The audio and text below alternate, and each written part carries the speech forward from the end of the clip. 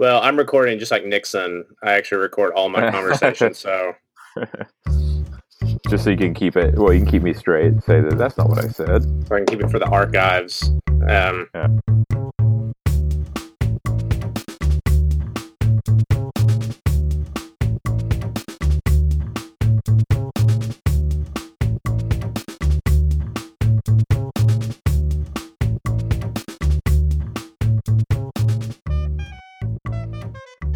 Are you still able to take things Yeah, out? yeah. Because that's Yeah, very yeah. important. Yeah, So, to cut things out. Yeah. because I have a Probably. I'll lot have to see of about I that, have a too. lot of slurs. I have a lot of slurs planned for tonight. You've been hitting the corn seed whiskey. You've been hitting the Yeah. And I've high been thinking Appalachian moonshine. all kinds of offensive names for coronavirus. Well, since it came from Europe, you're just getting like all the European slang, like Yeah. German hillbilly. Yeah. I believe that's a Czechoslovakian as a German hillbilly. Yeah. Too Or soon. just a Bavarian. You know, in Ostfriesland, I think it is, or Ostfriesland, that's the German hillbillies. I remember from back when I studied German. Oh, this is awesome. The peer-reviewed journal article about Josh is titled "The Gambler." Yep. That's awesome. I'm going to figure out some way to cite this in a paper, even if it has nothing to do with anything that I write about. That's great. I just had my first single-authored peer-reviewed journal article finally accepted after 3 rounds of review and rewrite. Jesus Christ. And what's it about? It's stuff from my dissertation, so stuff that you've read, just kind of more targeted, specific, and like refined down. But it's just like, you go through these people who you in theory don't know, critiquing it, and they all, I don't mind being critiqued. It's a good thing, but it's like sometimes it's like, well, what are you talking about? Like, what are you reading? Yeah. Doesn't make any sense. It just doesn't make any sense. Like, I don't know. They want different things, and everyone has a different discipline and all that. So it's very strange. Oh yeah, I just thought that somehow I have to figure out how to get like our music and stuff on here, but I'll figure it out. I just want to see kind of how this is, and if it gives it to me as a WAV file, I can just drop the whole WAV file in GarageBand. Yeah, so of course I can edit it. Try it. Okay. Yeah, try it. What have you got to lose? Oh, Except an hour of your day. Can you hear that? Yes. Yeah. Are you suddenly in a Miyazaki movie? Oh no, there's Chad's intro music. Oh man, guys, have you heard this coronavirus, or as I like to call it? Do you have a slur for coronavirus? No, I'm not. I'm not gonna go. I'm not going there. We call it the Newcastle flu. I call it this stuff that we're going through right now. What? No, it'll be all right. I think. I call it all this and kind of gesture around a little bit. Everything that's happening. With everything that's happening and all. Everything that's happening. Everything that happened to me. As I like to call it, the Newcastle flu. Yeah, it's not. You guys didn't do it. Yeah, we didn't do it. I just heard from my mom that somebody in Tazewell bought a shirt from her. Yes, I heard Brian Odell. I guess we Your old friend. My old friend. Actually, I don't know him. I know his sister. I went to school with his sister. Not his sister. Oh my gosh, not his sister. Like his cousin. I've already had this discussion with your mom. Your mom messaged. Careful. You said you were going to have some slurs. His Tazewell cousin. Yeah, his dad. They were his distant cousin. I think they're not. I don't know him. I know his distant cousin. What do you mean by bought a shirt? Is that a metaphor? No. Your mom said a fishing shirt. She sold a fishing shirt on eBay to someone from Tazewell. Okay. A fishing shirt? Yeah, why not? The kind with the flaps in the back, like There's like two kinds of like over 50 divorced dads, like the one that wear Under Armour everywhere and the ones who wear the fishing shirts. Yeah. Performance fishing gear shirts. Yeah. And like the guys who wear or then you have the tap out guys. You also have the guys who wear tap out shirts who are morbidly obese and wear tap out shirts. Yeah. Because they're just tapping out on caring about life anymore. Because they're bad for the sport. That's why they wear them. Yeah. Hey. Is this where I read from the headlines? Yeah. Oh. Another record day in Texas. So I'm looking at fishing shirts online to see what that means. And I see a bunch of pictures and I still don't know what a fishing shirt is. So it's got like the breathable flap in the back. Do you know what I'm talking about? Like I don't. Really? No, I'd a breathable flap. Like it's got like a mesh flap on the back of the shirt, like so that like air comes into your shirt, and then it'll have like lots of big pockets. Okay. I mean, I get the idea, but I don't think I've ever seen one. I don't fish. I think I don't live anywhere near water that fish can survive in. You're not about that salt life. Here, I'll send you a pic. I think I found a picture of this type of shirt that. So here,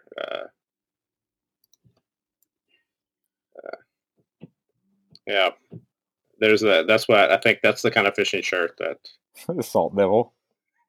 Yeah, I don't go near salt water either. Well, yeah, you shouldn't. And I found something. This is not a fishing shirt, but this is even better.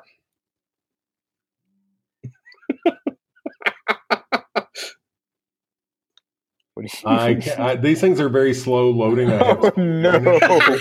But the fact that it comes from kissmyrebelass.com gives me an idea what I can expect when and if it ever loads. It has a rebel flag on top of the Capitol building and says, "I have a dream." And then it has the original Homeland Security is Robert E. Lee, Jefferson Davis, Nathan Bedford Forrest, and Stonewall Jackson in like tactical military gear, holding like AR-15s.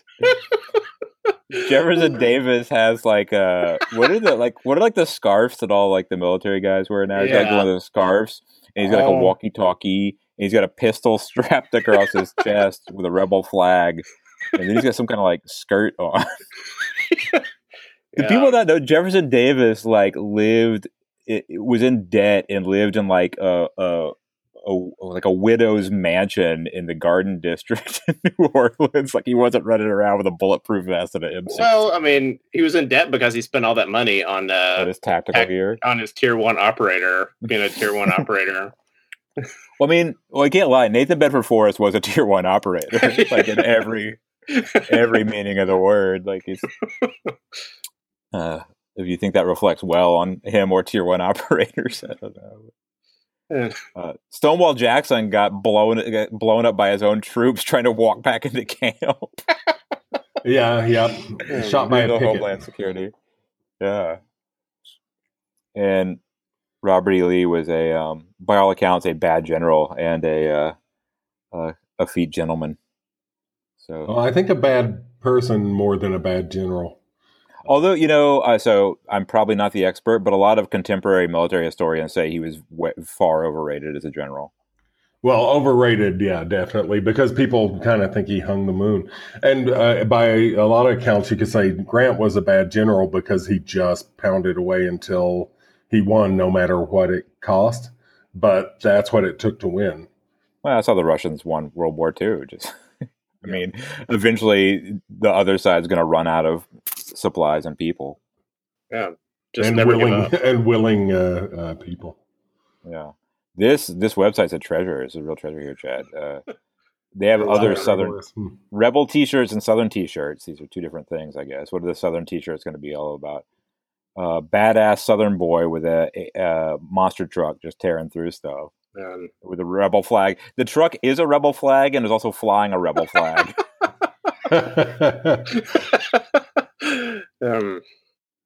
This one says, not only am I perfect, I'm a Southerner too, which would make me think that being a Southerner is something other than being perfect. Yeah.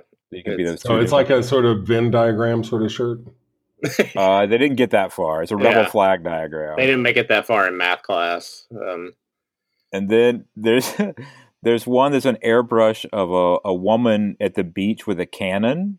Is she at the beach, or she's like on Lookout Mountain with a cannon wearing a tea-back bikini and a rebel flag that says the South will rise again at the crack of dawn?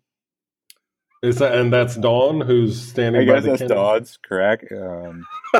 Have you seen? I see this. It's a picture. There's one I see that it says Confederate States, and then there's a picture, and underneath the picture is One Nation Under God, but the picture in the middle is a picture. It's a Confederate flag on one, and the Christian flag crossed, and they're crossed together. And there's it's over a map of Texas, and it looks like the South. But it's hard to see because there's a picture of Jesus in the middle. I was going to stop. There's a few more. There's one with a race car completely covered in rebel flags that says, "A race without a buzz is a race that never was." And then there's one that has Southern Beaver Patrol Official Inspector Number 69. Wait, 69? Yeah, that means there were 68 before him. He got hired late. There's also a four-wheeler jumping off the side of the shirt that says "Dirty White Boys Playing Hard in the Yard."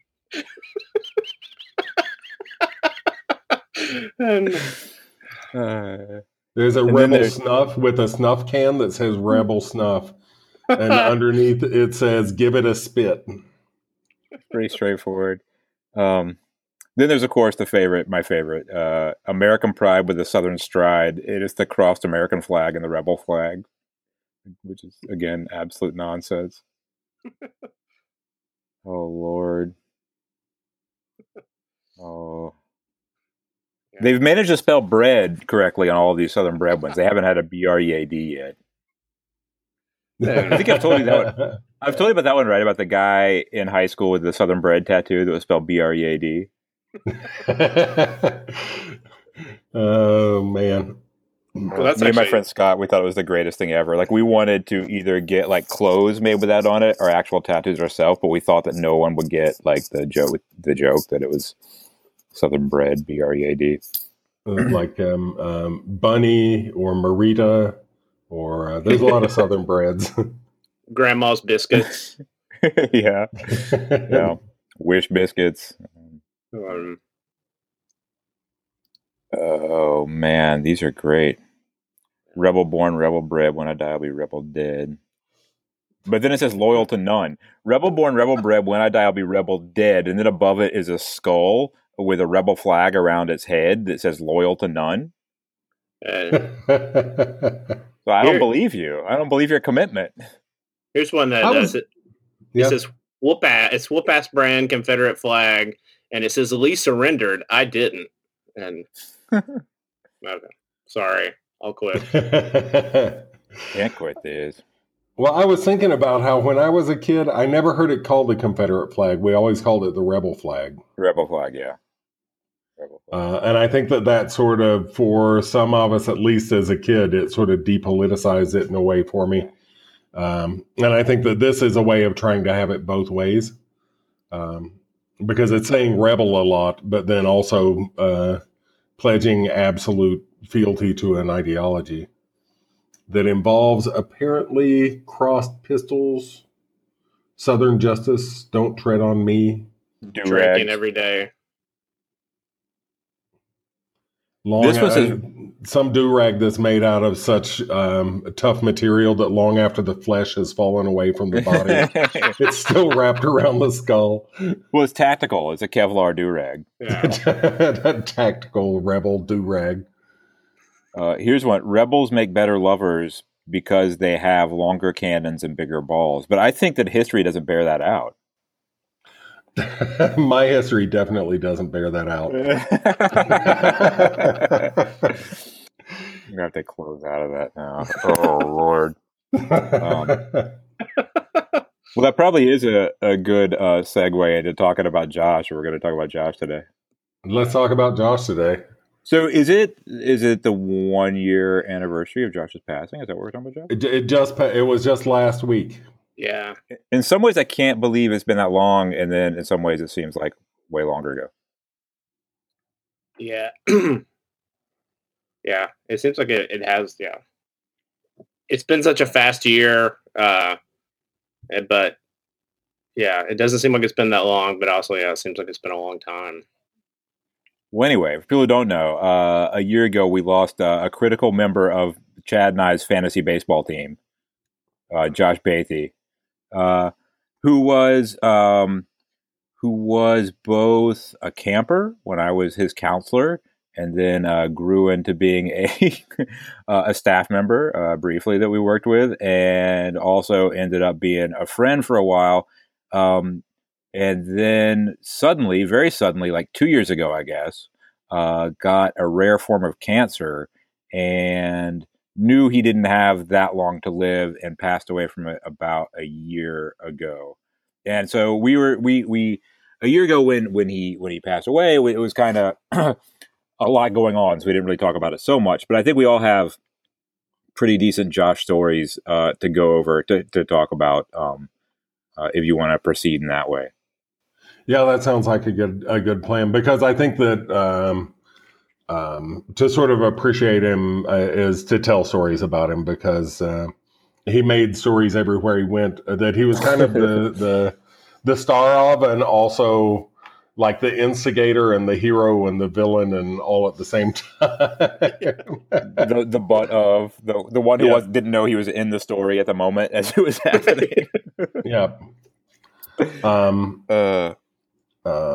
I'm trying to think what's a good Josh story to start with. Well, there's the quintessential one. There's the quintessential one that I was there for, which is the fire story. And then that one's very good. And then there's the one that I think is kind of it's a very short story, but it's kind of the most definitionally Josh story that I know, which is the stealing the beer story. Oh yeah. That's a good story. Which there's not really much to that story, except for that Josh stole beer. I mean, that's kind of the whole story. Well, I mean, I'll tell that story because it was the beginning of camp, and we were moving into the dorms. And sometimes there were some students who would be left over there, and there was also an RA and stuff. And I think that technically the campus was supposed to be dry. This was at Warren Wilson, and also that, I mean, you couldn't hardly go anywhere without smelling the smell of weed drifting from somewhere on that campus. Or seeing it. Or seeing the person holding it and smoking it.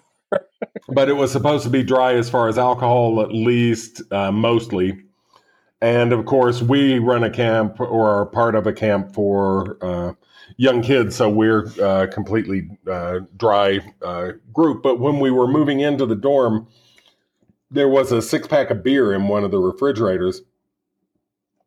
And Josh saw it there, so he helped himself to one and tossed it back pretty quick, and was probably thinking about whether or not he was going to go get another one when the RA walked in and opened the refrigerator and said, "Hey, man, somebody took some of my beer." And Josh said, "Oh, man, that sucks. You got beer?" And he says, "Yeah, you want one?" And Josh says, "Sure." So he tosses him a beer, and he sits and I think maybe even finished off the 6-pack with the RA, sort of commiserating with him about who might have stolen his beer. I think there's a little bit different. Also, part of the story that Chad and I experienced was I think he took some of the beer and was also giving it away, because I think he offered me a beer later that was from the RA 6-pack that the RA had shared with him. Nice. Yeah, I think that maybe the RA might have told him he could help himself. So that was very Josh. He did and then help the fire story, one of you guys can tell the fire by trying to give it story. away to us. I think that Yeah, I might be. mean that's always why it was the Josh story to me, because he stole the beer, but in stealing the beer or borrowing the beer, he also tried to give it away to everybody else.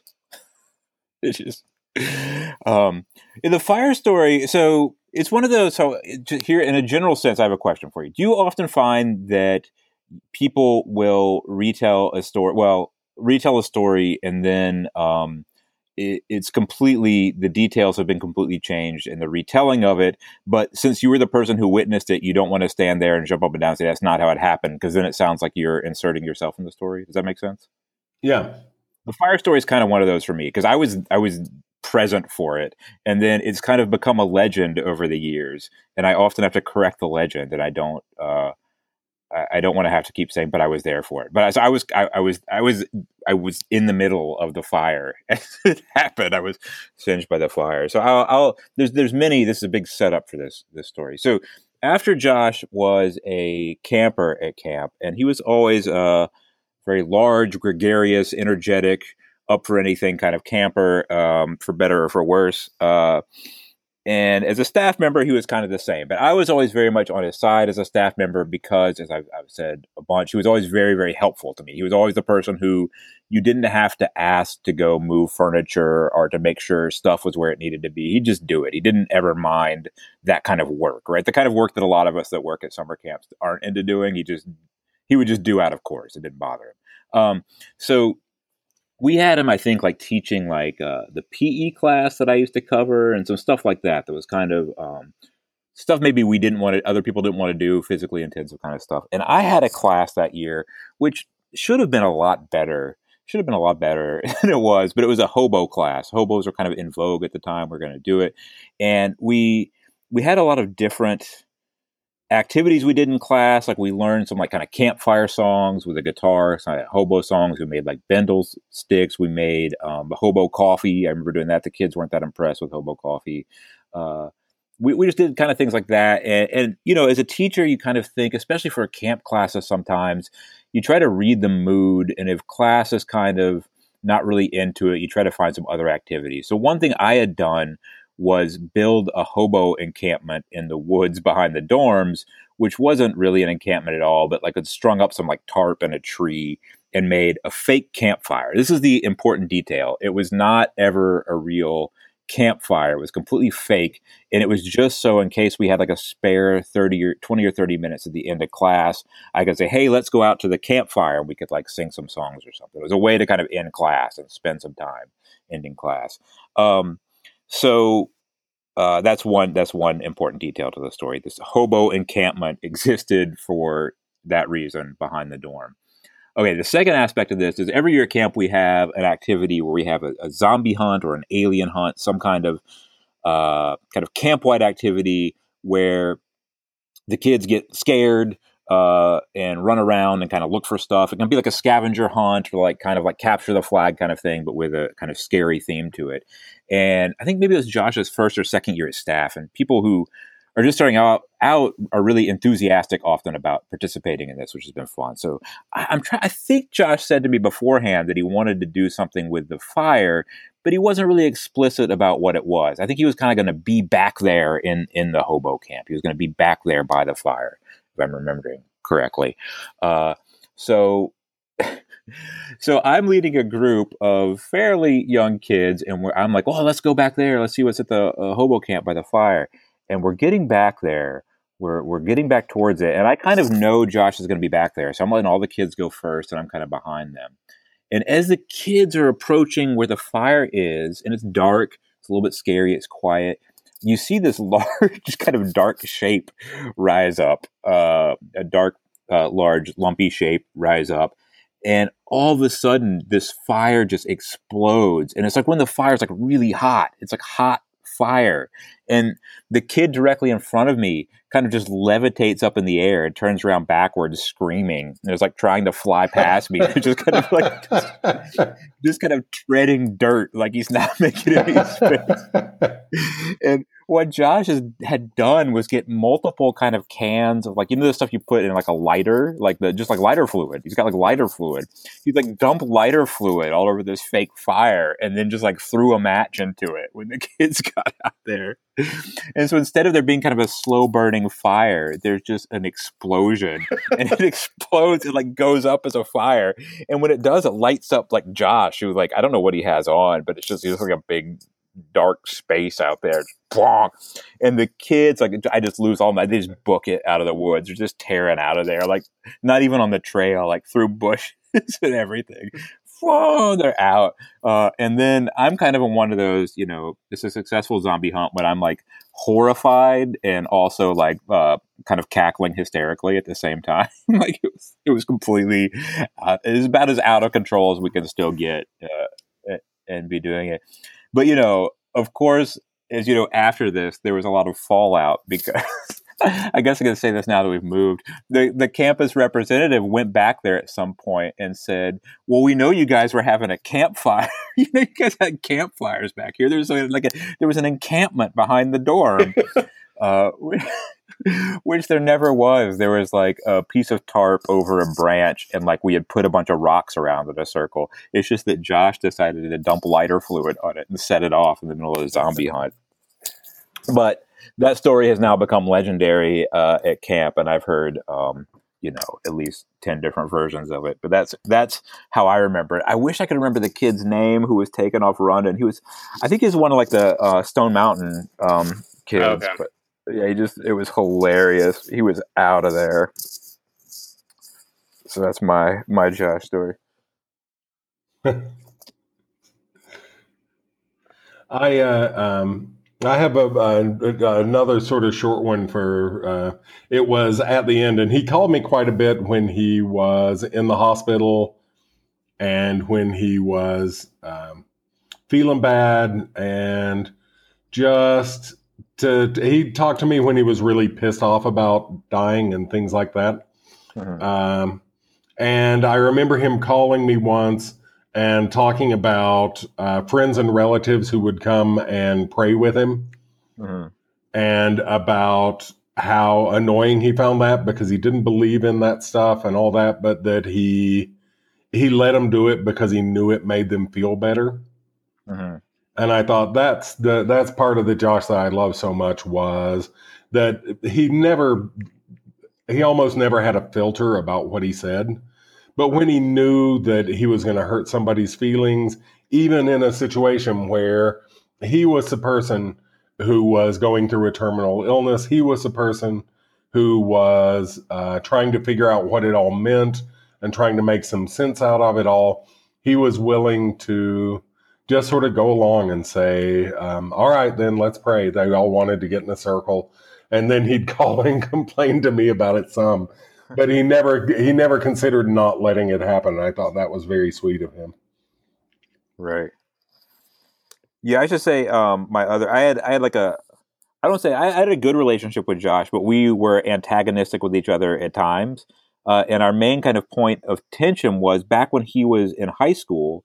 And I think this was in your room at camp, David. He said to me, or I think he said to us, that like he knew he was going to get off track in terms of like trying to go to college and stuff, and that he wanted me to like scold him if he were to be off track, right? And that I was supposed to like yell at him and tell him to go to school.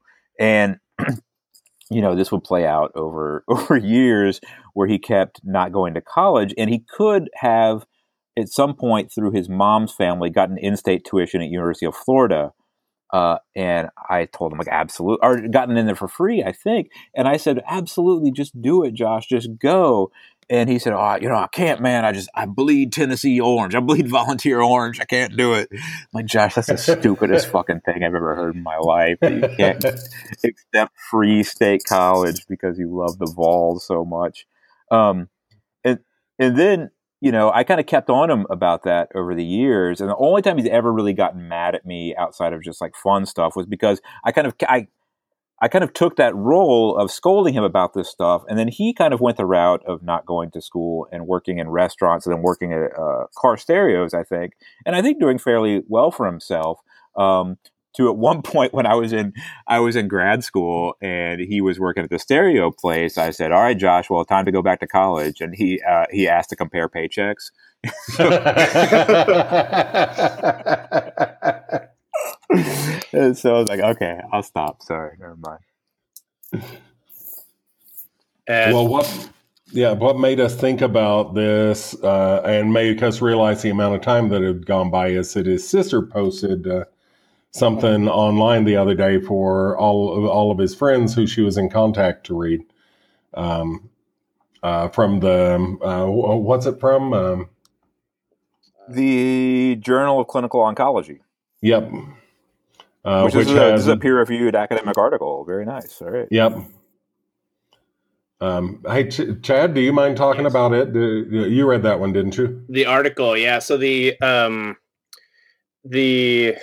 article was Are you there, it Chad? was kind of a sort of an anecdotal article, and it was from his, I believe it's his part of his oncology team when he was kind of this was very near the very end, and what he wanted to do, like one of the things he wanted to do, like he wanted to go to Vegas was one of his like kind of he wanted, I know, like he wanted to go see the NCAA, like he wanted to see the Vols play in the Final Four, which they had that year. They had a pretty good chance, but they didn't make it.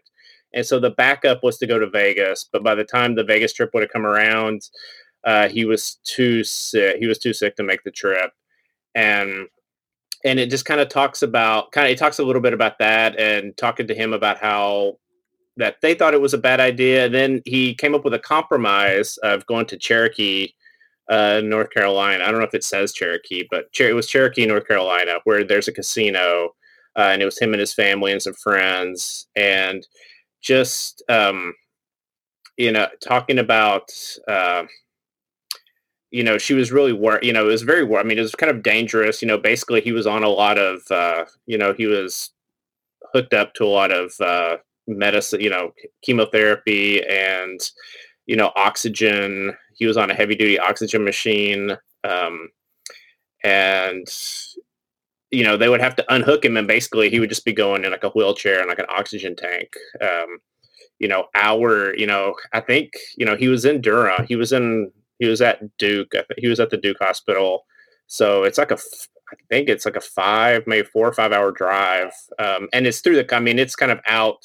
If you've ever been to Cherokee, it's kind of out of the way. I mean, it's way out of the way. It's off the interstate, and you kind of it's quite a trek. And it was just kind of, it's the story about him. Like he just said he wanted to do it, and like his doctor, he was just asking about, like, if you put me on a ventilator, am I going to die? And he said he didn't want to be put on a ventilator, and just kind of, and she talked about how much the team liked him, and that he had won $1,500 betting on basketball from his hospital bed that he was going on the NCAA tournament. I think it was, to fund the trip, and he was going to use that.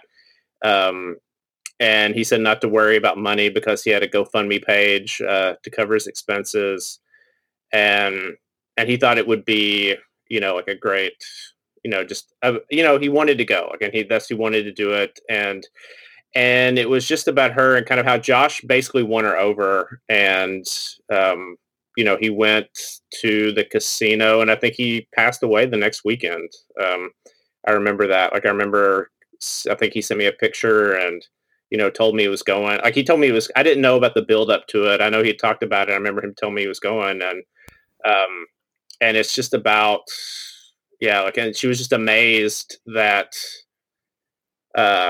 his about how it just made her rethink, kind of end of life care, and about how patients, need to have input in their end of life care. I think my favorite part of the story was when the last time that she saw him, and she turned around and said that she had one more thing to say to him, and that he looked with a certain amount of dread, like he was about to get lectured again, but with good nature. And but she asked him if she could write about him, and he said yes, with one condition: you have to use my real name instead of a pseudonym. And I thought that was very Josh, to insist that he get credit. And there was nothing Right. they were going to do that was going to keep him there. And I had talked to him a little bit before that, like the day before he left, I guess. And yeah, he didn't ever indicate to me for a second. I didn't even know that there was any question about him going because he just said, I'm going. He didn't say they've told me not to or anything like that. Yeah. So one thing about that, and I kind of want to stay away from being like sad about this and stuff. But like one thing that was really amazing to me, I've known Josh since he was young, right? And I I would not have predicted for him to be as kind of well, maybe I would have, but just as straightforward and strong as he was about what he knew what was going to happen to him, right? He knew this is a really bad. As soon as I found, when I first started talking to him about it, he knew how bad it was. Like it was not a cancer that was going to get better, right? And he knew it was going to go faster than anyone wanted it to. But every time I would contact him and talk to him, he would be completely willing to talk about it.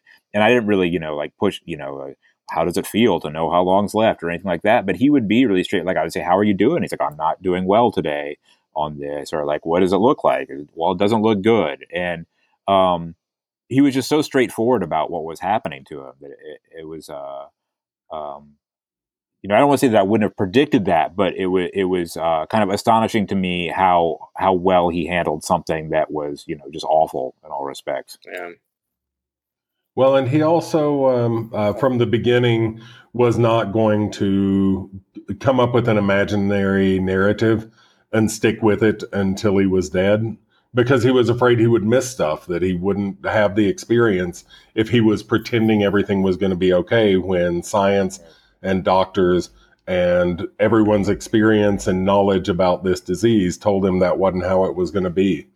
And, yeah, I have to say that I had a lot of admiration for that. And also, just, I think however you deal with your illnesses is just fine. Whatever works for you, whatever gets you through it, whatever gives you the best quality of life you can have. And for him, the truth was the best quality of life.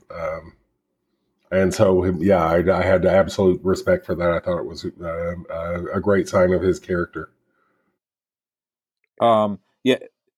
Yes, and kind of on that, I guess it relates in some way. I would be remiss if we didn't also mention that Josh really cared a lot about politics and kind of democratic politics, and that even living in Hickory, North Carolina, which wasn't the place where you would be wildly popular for being really into Democratic Party politics, that was another thing that he also never kind of gave any leeway on. He was never kind of iffy about those things, and so very much stood up for himself and what he believed in He Hickory, North has. I Carolina. mean, he has all the he has all the same type of family members that I have that make me not want to talk about politics on Facebook. But he was always, he was always just like, yeah, did not. He was like, yeah, I don't care. And they're like, we're gonna pray for you, Josh. Like, we're gonna pray. Yeah. Like, yeah, I just realized it's been like over a year since I've had an argument with Josh's grandpa on Facebook. yeah. Before you realize it was his grandpa? I think at some point I realized it was his grandpa, and I felt a little bit worse about maybe yelling at him, but Josh still yelled at him on Facebook. I think I probably did. So there's that. And one of my favorites is Josh. When he's working at like TGI Fridays or something, John Edwards came in, and so he like got John Edwards' picture with him, like eating at TGI Fridays in Hickory or something like that. He was so excited about it. And then the other thing was we kind of touched on it, but Josh also really loved sports. So like we would talk about sports all the time, and he actually started the fantasy baseball league that Chad is now commissioner of. Is the kind of strangest grouping of people to get in a fantasy baseball league. It's like me, Chad, Josh's dad, who's a school teacher, Josh's dad's like friend, who's also a school teacher. My friend who's a car dealer. Yeah, Tony Boutrous. Yeah, Tony B. Tony Boutrous. Jessica's husband. That's right. My brother-in-law resigned, I think, because we had didn't have enough rules or had too many rules. Yeah, there were. I don't think there were two. It was just, like he couldn't. The wrong rules. Wrong rules. Yeah, we had the wrong rules. We had Matthew Perkins is in there. Yeah. One of Matthew Perkins' friends. Well, and that is something. So, like, he started the league, and then he took a year off, and so in the year off was when I kept the team. I kept the league going, and before the year before when Josh was running it, it was mostly Josh's friends, and it would we kind of started to take it over, but then he took a break, and then it became sort of this weird conglomeration of people from all over the world, and then Josh came back. And I remember, like, in our like his first, like, as soon as he joined, like the day after the draft, he posted like a video in in our private Facebook group, and I think he didn't have a shirt on. It was like one of those videos where he was like holding the camera, and he was just talking about, "I'm here, I'm ready to win. I'm ready to win this league. I'm going to take y'all to school." And it's like, "I'm so proud. I'm so excited to be part of this league, but I'm going to take y'all to town. Just want you to know, I'm going to take y'all to town." I don't think he ever won the league, by the way. No, I don't think so. No. Well, that's a good segue into the story I wasn't sure I was going to tell or not. One of my other favorite Josh stories, and I have a photograph of the exact moment that it happened, was when we were having Food Olympics at camp. And this is the age when Ryan Dalton worked there, and Sports Camper, whose name I cannot remember, but was a sports camper that we had, were there. And Ryan was a very competitive high school swimmer who kept in shape through college, and so was kind of a muscly lad, swimmer looking guy, beautiful long heavy metal hair. And then Sports Camper, I can't remember what sport he played, but he's like a high school student, looked very much like an athlete, like very muscular young guy as well. And Josh, who Josh has, played a lot of sports, wrestled, all that, but was a big guy, right? And so Ryan Dalton and Sports Camper decide they're going to take their shirts off for this event, and Josh, without even like half a second pause, like also just rips his shirt off. And so I've got a picture of like the three of them lined up, like eating the king's watermelon, just shirtless in the hallway. Anyway, not a moment's hesitation from Josh. I don't know. Like I'm trying to think of other, like, I mean, there's a bunch of Josh stories, and most of them are just normal stuff. Like, the great thing about Josh for me is like whenever we get to camp, like he would be the guy who would like go find the couch that could be pilfered for the extended time we were at camp, and like instead of just like taking off to his room, he would like check with me, and like we'd set up like a couch in my room and like stack the beds and stuff. And so it never had to be like on my own doing that stuff. This kind of stuff Josh would instigate. Yeah, and he would always be part of like the Food Olympics, or like there was like the root beer drinking contest, like where he wore like a crown, and I think he took his shirt off for that too. Even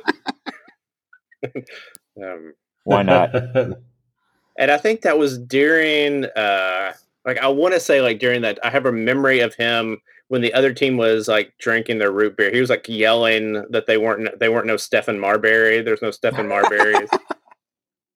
I think I might have pictures of that too. I think so. Yeah, I think was it me and him and DLB doing it? I don't remember who. I think DLB might have been DLB, and I don't know who else. I know DLB. I think DLB was part of it, but I don't know who else.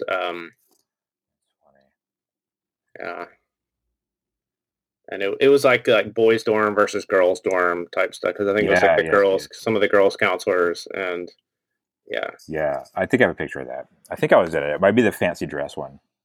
Oh yeah, everybody dressed up. Everybody wore a costume, and it was nasty. Yeah, it was. It's always nasty. Well, and I think also too, Josh he drank too much root beer, and like he threw up, but he was like ready, I'm ready to go. Like there's a lot of throwing up involved. There was a lot of throwing up, if I remember correctly. And I think he was very enthusiastically chugging root beer and throwing up like in equal parts. Well, anyway, that was Josh. It's weird without him around. I don't know. We still haven't figured out what we're doing for the fantasy baseball league. Yeah, I mean, fortunately, the baseball season has been postponed, so we don't have to think about it. We don't have to. It was. Yeah. We don't. Are we not going to do Korean fantasy baseball? I don't know. I guess we get everybody together. We're going to have a draft. We got to have the draft like right now. Like we got to have the draft right after this. Really?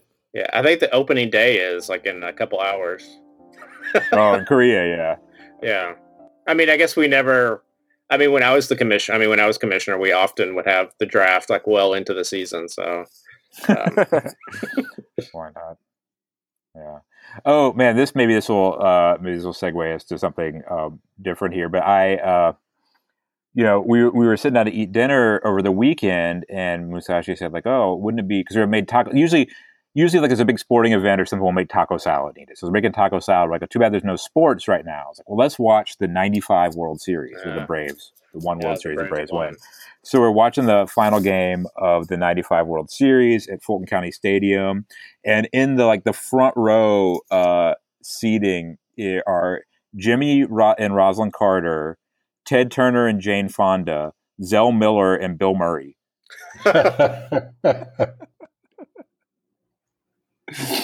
Which is a very interesting seating situation. And Bill Murray actually looked young. I forgot about young looking Bill Murray. He was very excited. Zell Miller had a gigantic head of hair. I think Jimmy Carter looked exactly the same. And Jimmy Carter threw out the first pitch.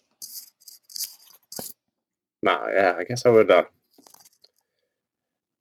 would be a good one to watch. I've seen that they've been playing old. Yeah, that would be a good old world. I was looking for it to watch. I thought I was going to have to find it on some streaming service, but it's just on YouTube. Okay. Oh, okay. So I can find it on YouTube.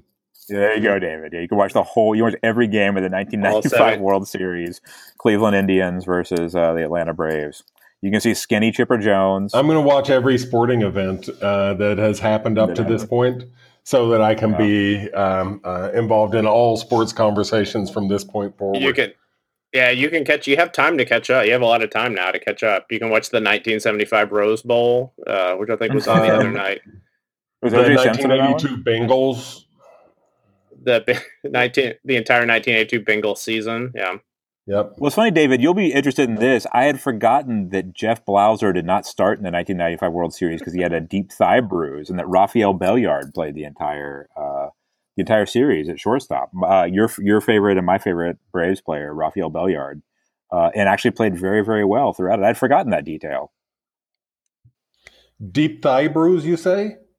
Deep thigh bruise. Yeah, that baseball goes really fast. Well, I still have a lot to learn. Yeah. We had David Justice when he was still married to Halle Berry. Yeah. Taunting the Braves fans. Bobby Cox. Not the same Bobby Cox as a member of the Texas Open Texas backup strike force. Is there a Bobby Cox? There is a Bobby Cox. So there is a Bobby Cox that's on the what do they call it? Reopened. I think it's the Reopened Texas Strike Force. And so the Lone Survivor Strike Force. The Lone Survivor Strike Force. And I was looking. So I saw the article and I read. And like in the Chronicle is not a very good. Like the online paper is, well, there's a couple versions, but I was in the bad version of the Chronicle, of the Houston Chronicle. And so they have a lot of slideshows, and the slideshow had all the famous people that were on the strike force. And it was like Bobby Cox, and it's a picture of former Braves manager Bobby Cox. And I was like, holy, that'd be a strange choice. I was like, what? And so I did a Google search. I looked at it, I was like, well, Bobby Cox, CEO of Bobby Cox Industries, based in Fort Worth, Texas. And there's no picture. I mean, there's no pictures of this Bobby Cox. So, but he was born in Texas. And then I kind of did some research and figured he was actually, I had to go back and research the real Bobby Cox to find out that he was not a restaurateur he's not a Texas restaurateur, but they still have the picture. If you go to the slideshow, it's still a picture of Braves manager Bobby Cox. He's even wearing it's like a dugout picture. He's in the dugout. So not to steer us away from the Braves. Yeah. But, no, okay. Sorry. I think Texas is going full Highlander rules for COVID-19. And a lot of the South is going full Highlander rules. Only one. There can be only one. That's the Lone Survivor. That's what we're talking about. That's not a segue in the least. There's only going to be one left. And I've heard Alex Jones is offering to eat his neighbor's asses to get him through this, to get It's him through just this it's difficult going to time. come down to me and Alex Jones, seeing who can eat each other's, you know, um, Donkeys. yeah. Well, the Texas, so like Greg Abbott, the plan, like kind of like on the surface, the plan looks very responsible. And it has like all of the big guidelines and like 14-day guidelines and all this and this, and like all the different stuff. But then like when he gave his big speech, he was like, yeah, we're gonna have lots of, there's gonna be lots of testing, you know, it'll be great. And then we'll open back up every 14 days. We'll enter a new phase, as long as we meet the guidelines, and then here's my task force. And my task force is, this doctor, this doctor, this doctor, and then 47 like business people. Um, and it's kind of like, yeah, and we'll just kind of, see how it goes. And I think Texas had their biggest like the day before phase one started officially.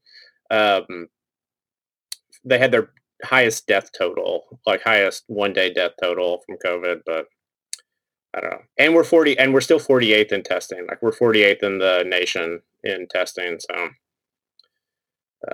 Well, that means you're doing well, right? Like yeah, you're not. There's, you know, yeah. why would you So, want to be number How are one things going in yeah. Why would we Florida? want to be number one? That means we got a bunch of sickos. And in, in Florida? I mean, who knows, right? Like, I mean, it didn't.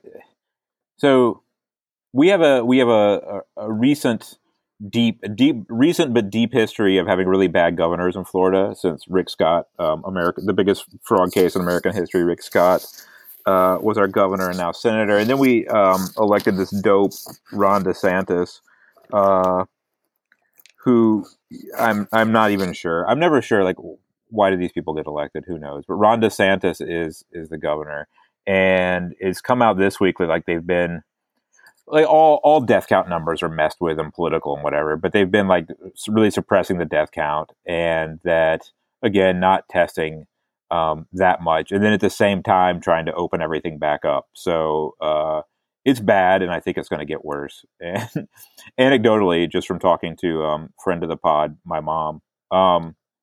It sounds like a lot of people, like, because people are getting the signal from the government, they're just not taking it seriously. Like, the people aren't wearing masks; they're just going to the store like normal.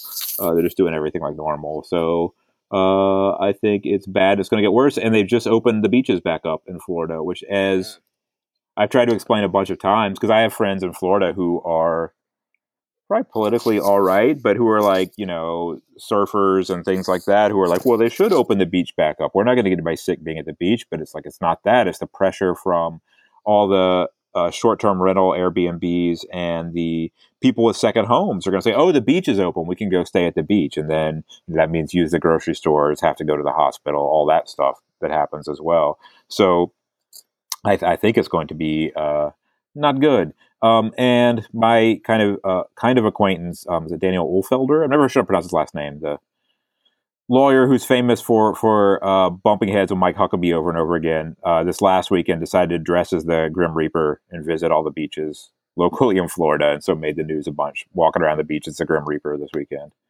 yeah. Um, but it's one Well, of those things, like, the beach in and of itself isn't dangerous to be, like, you can be at the beach and be safe, but it's just like there's going to be a bunch of people who are going to the beach, which is not. right.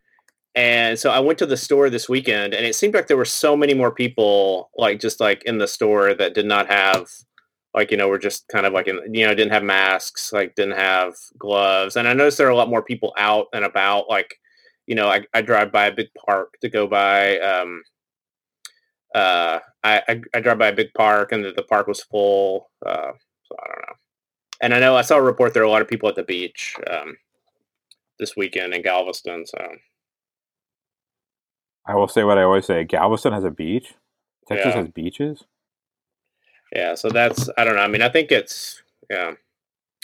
I don't know. We'll see if we make it to. Maybe we won't make. Maybe I don't know. I think the big test for Texas will be like when we supposedly. I think when it's been 14 days, like the 14 days from phase one, which I think would be like the 15th. which I don't think we've already met. Like, we're not gonna. I mean, I don't think we've not been like 14 days with all the numbers down. So it'll be that'll be the, like, if they actually, well, yeah, we did good enough, like good enough. Let's go to phase 2, which I think is like when they're actually they're going to let people back in stores and um, I don't know. Like, that's what I heard from Florida as well, is that people are just going to the stores, going to wherever, doing whatever. So we'll see. We'll see. We'll see. It'll be all right. All right. Yeah, everything will be fine, I'm sure. It'll be fine. Okay, well, I guess that wraps it for us today. I will see you guys next time. All right, see you next time. Next week? Next week, whenever. Next week.